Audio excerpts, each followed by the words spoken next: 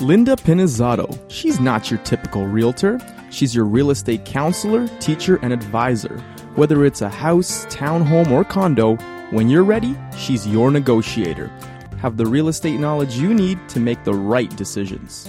Call Linda Pinizzato at Sutton Group Quantum Realty, 416-561-7373, or visit her at lindapinizzato.com.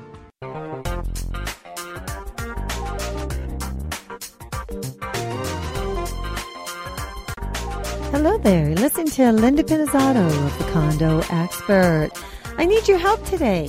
So if you are a service trade that isn't belonging to any associations that are directly related to condominiums, just a service trade, working hard, providing really good service, you want to get a quote out there with respect to a renovation of a common areas of a condominium building. Could you please contact me? As you may know, I'm the president of a condominium building in downtown Toronto, and we are now taking tenders to have replacements done on our common hallways in all the levels of this building. One thing in particular is light fixtures. We are planning on changing all the light fixtures, making them energy efficient.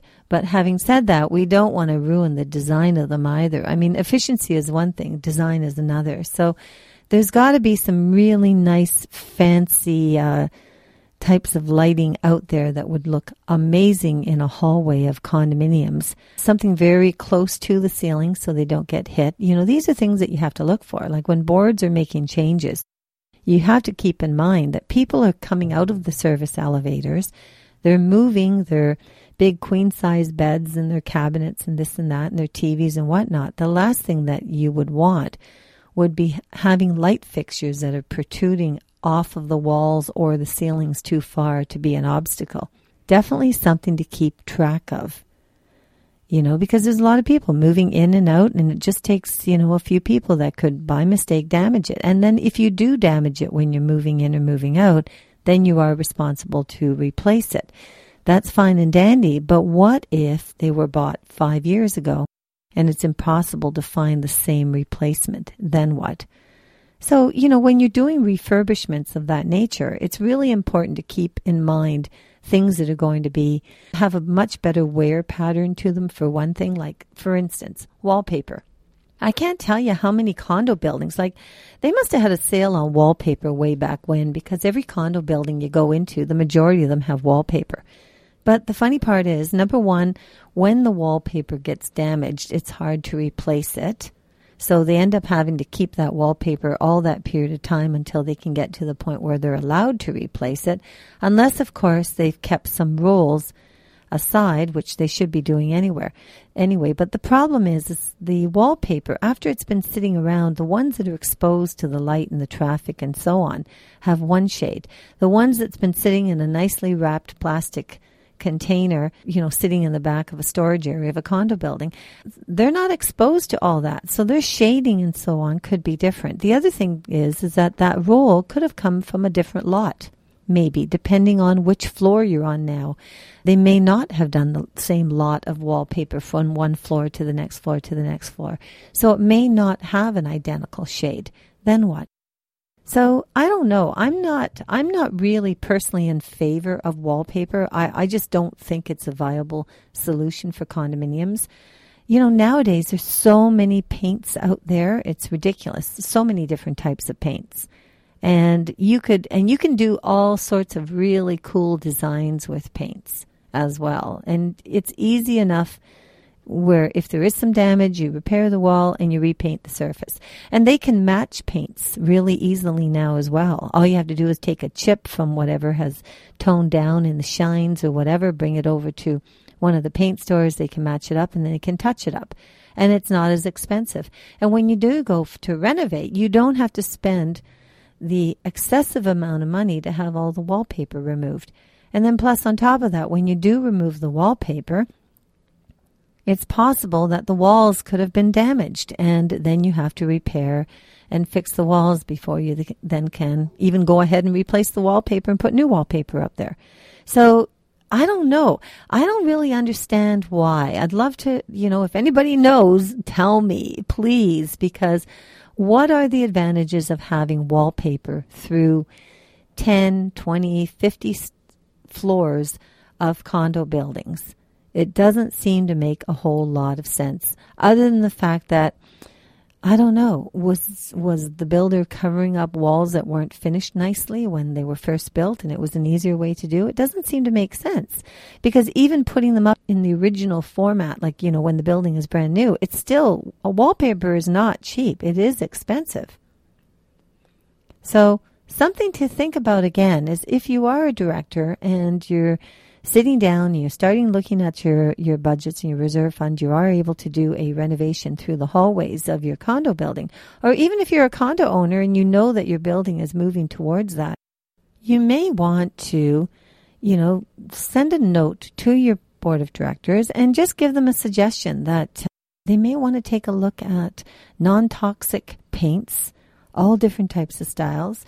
And you could go all different types of colors, of course, and maybe you might want to even go two-tone through hallways, but certainly something to think about. And on another note, we just replaced a whole bunch of lighting in our underground parking. That's been really amazing, because we found a company that, number one, they offer an incredibly low interest rate, no money for the first 6 months on the whole installation. And why it was so advantageous was because as we're saving money over the next 6 months, we don't even have to pay any money. So on our first payment, we've already saved money. So it hasn't affected. I mean, granted, that was a reserve fund item, but the big thing is that the way the structure, the way we negotiated the contract, we literally pay it as we save. So we save on the high energy that the previous lighting was taking. So we're saving money on that, but then we're paying the contract as we save the monies. So you talk about a perfect setup. Why dish out $120,000 right off the bat and not see the savings? Every time that you go into energy efficiency in common areas as large as the underground, because of hydro rates increasing so much right now, I mean, the increases are incredible. They're impacting condominium budgets enormously. I mean, 1/3 of a condominium operating budget actually is delegated to hydro expenses. So your underground, if you have not taken a look at changing your underground lighting, the other thing that we've done as well is that there's certain mandates on floors. You have to keep lights at a certain level. But many times there's too many lights on the floors, especially in the older buildings. There's just too many lights. So shut a couple of them off. Maybe go every second one or every third one. Believe it or not, until you're at the point of being able to access into your reserve fund to do those upgrades, why just let them, beam out there to death when they don't need that kind of lighting in the hallways, and try to get control of those operating budgets by using different ideas without compromising the building, of course. And the place that you're going to find that information is right here on this radio show, The Condo Expert. We have a vast amount of information, and a lot of it is coming from you, well, from myself, but from you as the public, because you're experiencing different things. And believe it or not, every time I see another email that comes in, and as you know, I'm not only a realtor, but I'm also the founder of the Condo Owners Association. And just so people know, the Condo Owners Association is exactly what it is. If you think of a union, think of a group that you belong to, that you know are out there looking after your interest. That's exactly what the Condo Owners Association is. Geared to condo owners and geared to condo buyers. Because without the Condo Owners Association, both of you do not have a voice. And without a voice, you have no power to change anything. And, it is so important for condominium owners to register with the Condo Owners Association. It's $20 a year. Just go online to coaontario.com. And while you're on that website, you can see a ton of information. So I put a shout out to anyone out there that is in the service industry that has a product that you think would make a huge advantage to condominium buildings and condominium owners. We are opening up the floodgates because we want to hear about them. So please email Linda at lindapinizzato, PINIZZOTTO.com. It's been a pleasure. I hope you keep warm and safe, and we'll talk to you next time. You've been listening to Linda Pinizzato of The Condo Expert. Get up, stand up. Stand up for your right. Get up.